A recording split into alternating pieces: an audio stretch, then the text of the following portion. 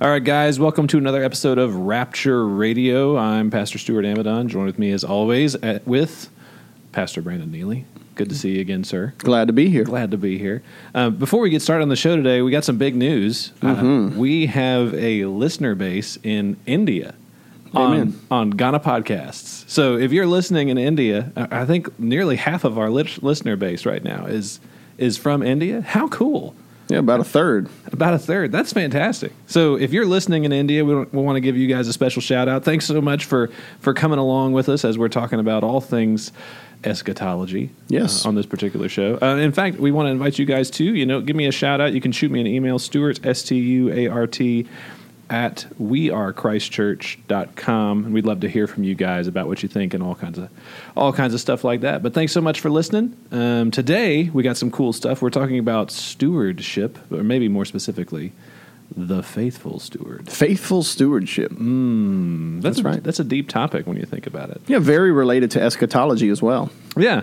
Yeah. How so, though?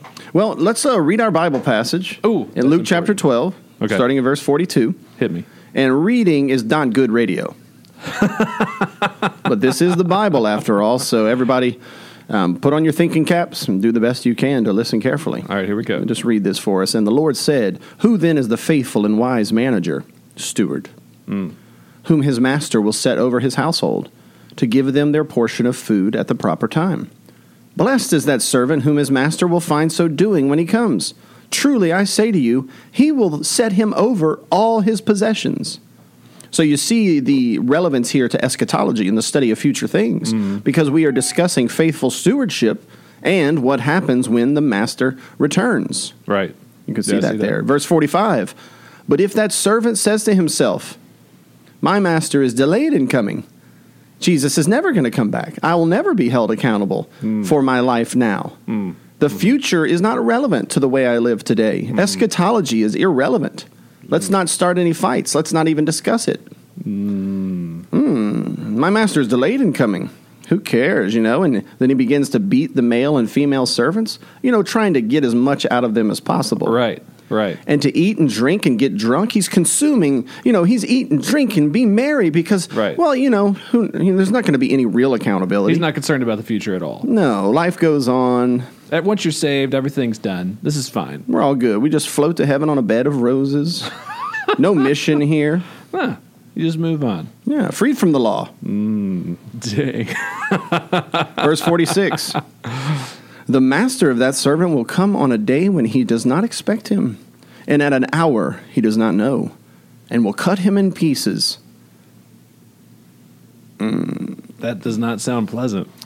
So much. That's not in the Bible, though. Well, Jesus yeah, said no. that? He doesn't sound loving. Well, and this is a metaphor for whatever the real thing is. If cut him in pieces is a metaphor, I'd hate to know what the reality is. Yeah, no, that's literal agonizing pain, awful.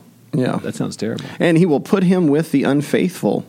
Because he is unfaithful, he professes to be a steward, but the future is of no concern to him. His accountability to the master is of no concern. Being faithful and pleasing the Lord of the house is no concern to him. He's just living it up, consuming it all, taking advantage of the grace that God has given him. He's a false professor, a false servant, and as a result, he's cast out with the unfaithful.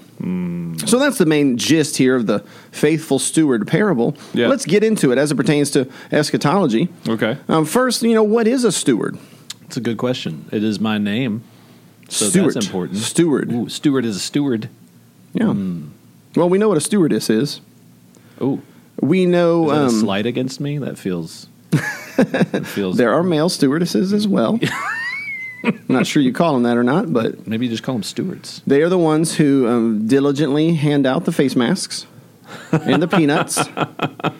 It's not peanuts anymore because people are allergic. That's true. Well, that's pretzels. a good point. It's pretzels. Well, we know what a stewardess is, but we don't know what a steward is anymore because the concept of the household has been lost. But a steward is one who exercises administrative authority over a household. Right. Right. He is over the inventory, over the servants. Right. He is charged with bringing a profit. Joseph is a classic example here. That's right. He was a steward over the entire household of Pharaoh. He served in the name of Pharaoh, at the right hand of Pharaoh, wearing the robes of authority of Pharaoh. That he's a perfect steward. Jesus, of course, is the perfect and faithful steward. He is the one of whom it is said he lost none of those that the Father gave to him. He didn't bury his talents. He didn't consume them upon his lusts. He turned each and every one of the things and the people that God gave to him into a win, into a profit. As a steward, the main thing you have to be concerned with is 1 Corinthians 4:2. It is required of stewards that they be found faithful. We're given an allotted period of time, 70 years. Everybody lives, however long you're going to live, that's your allotted time. And within that allotted time, you are given administrative authority over a portion of your future inheritance. Got it. Okay? Got it. To the degree that you are faithful, you will be rewarded when Jesus returns. Yeah. Seems at the final reckoning. Seems to be pretty clear here. Yeah. Right. This whole mission of stewardship began in the Garden of Eden. Adam, he was a steward. He was given a wife. He was given a garden. He began to exercise his stewardship by naming the animals. He was called to be fruitful and multiply and fill the earth, to bring the creation to its full potential, to work synergistically alongside of God to bring out the full maximum potential of the creation. In the name of God, as a vice regent or steward of God, he was to also defeat the dragon or the serpent, to protect his bride, right? To extend the sovereignty of God over the entire earth. That's what he was supposed to do, but of course, he did not do that. Right. He wanted to be the master. He wasn't content being the steward. He fell into covetousness, wanting to be God, and so he turned to lawlessness. And as a result, he became the steward of Satan. You see, everybody's got to serve someone. Right. Right. None of us are truly autonomous. As soon as we want to be God, we end up being the steward of Satan, the steward of sin. So he, trying to be God, turned to sin and became the slave of Satan, the slave of sin. Satan took over the dominion of the earth, but God didn't cut Adam into pieces immediately. That's right. Right. He instead promised to one day send a faithful steward who would receive the kingdom, who would fulfill the law of God perfectly, stewarding not only his life, but stewarding his own precious blood for the good of the Father, for the glory of the Father. And as a result, what did God do? He gave him the kingdom. You see, his ascension was on account of his descension. Right. He was faithful as a steward over the entire household of God, and as a result, God gave him all authority in heaven and on earth. Right. He is the faithful steward. As opposed to Adam. As opposed to Adam, that's right. So then the question is, what are we being faithful with? Yeah, or what about us? Right. Right? If he has all authority on heaven and on earth, what about us? Well, we've been granted co-authority. We're to go in his authority, in his name is what that means. We in a sense are the bride of Christ, the new Eve to his new Adam. Yeah. And alongside of him, we exercise authority and dominion as faithful stewards. We're co-laborers. We're co-heirs. Now, what are we called to do in this life? Well, we are called to perform those good works which have been foreordained for us to walk in. We can walk in those good works by trusting and obeying God. And as we are faithful to walk in those good works through trust and obedience, we are being faithful stewards. Not perfect. Jesus is the only perfect steward. Right. But we have been forgiven. We're free from the condemnation of the law, and so we can give it a go. We can be faithful stewards, and at the end of time, we will be rewarded to the degree that we are faithful. I don't know, Pastor Brandon. This sounds like prosperity gospel to me. Yeah. I don't know about this. Well, one day we will be very prosperous if we are faithful with the little that he has given him. Right? He who is faithful over a little will be given much. Even here in our own parable, he says that the faithful steward is now put over all of his house. We're allotted a small portion of our future inheritance, and the final distribution of the inheritance will be based on our current day performance. Right. Whether or not we are faithful stewards. Right. We were not saved to sit about. We were saved in order to serve, to perform those good works. Right. That's right. And we should say, we're not saying you do this to be saved. No. This is what we do because you are. This is what it looks like to be saved. That's right. That's right. Totally the one who's not a faithful servant is cast out with the unbelievers because he's an unbeliever. Right. The law of God is written on our hearts. We now delight to do his will. And we have the Spirit of God in us that empowers us to do his will. So we can be faithful stewards. Not perfect. We grow. We're sanctified over time. But when we die, the Bible says there will be some form of preliminary hearing. Luke 16:19 is the verse to look at there. You know, the rich young ruler, not the rich young ruler, the rich man in the parable of the rich man and Lazarus. Yeah. When he dies, he goes immediately to hell. Right. Based on what? Well, he was an unfaithful steward. Not only did he not trust God, he certainly didn't obey him. He was in Adam. Okay? Now, but when the thief died on the cross, because he trusted Jesus Christ, by grace through faith, he was saved, and he entered in to the paradise, to the kingdom. He went to heaven when he died. Right. So there was some form of preliminary hearing, some form of judgment, so to speak, when you die. To be absent from the body is to be present with the Lord, for those who die in the Lord. Right. Right? Right. But the Bible does say on the last day, this is Rapture Radio after all. Right. The Bible does say on the last day, there will be an accounting. The sheep and the goats will be brought before him. Right.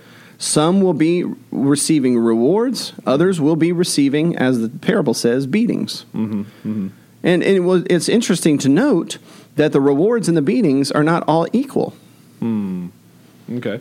That and as you continue to read this parable, you see that one is given harder beatings because he knew the Father's will more. Right. He knew the Master's will more. Right.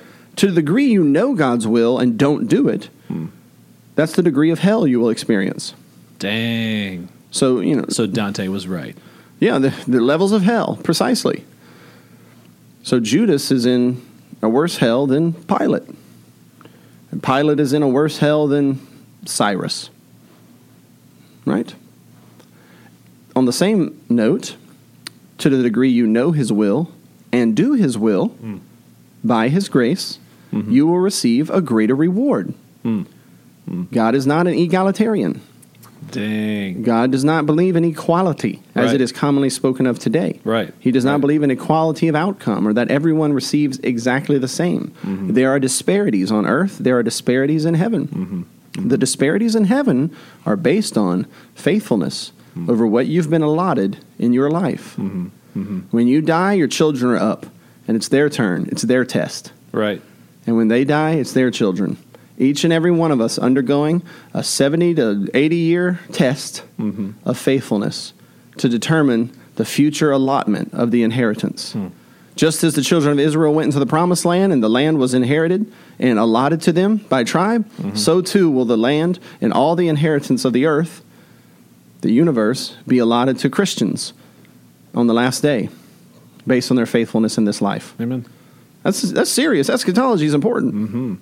Yeah. It's not we just get as many people to pray a prayer as fast as we possibly can before we die. No, once you're saved from the condemnation of the law, you're now under grace. And grace compels you to obey. Amen. And to faithfully steward all that the Father has given you. And Jesus even says, if you're a faithful steward, if you give up real estate for him or social connections for him, or if you renounce family in light of his lordship in your life, you will receive back 100-fold in this life. The blessings already begin. But then in the life to come, everlasting life. So we must live every day in light of the future. Amen. In light of the future reward. Eschatology must play a role in all that we do. Amen. We need to be so heavenly minded that we are finally some earthly good. I like it. Amen. I like it. Amen. Have you planned for retirement yet? You got a little retirement plan going? I mean, sort of. I've sort of maybe tried to start one. So I have a guy who's starting a Roth IRA for me. I don't know how it's going. I haven't heard from him in a few weeks. But you just put money in. Well, I haven't written a check yet. Okay. But I did give him a blank check. Okay. That said void on it, though. Wow. So hopefully something's So he's setting up a direct draft with your account. That's right. But have you given God the blank check of your life?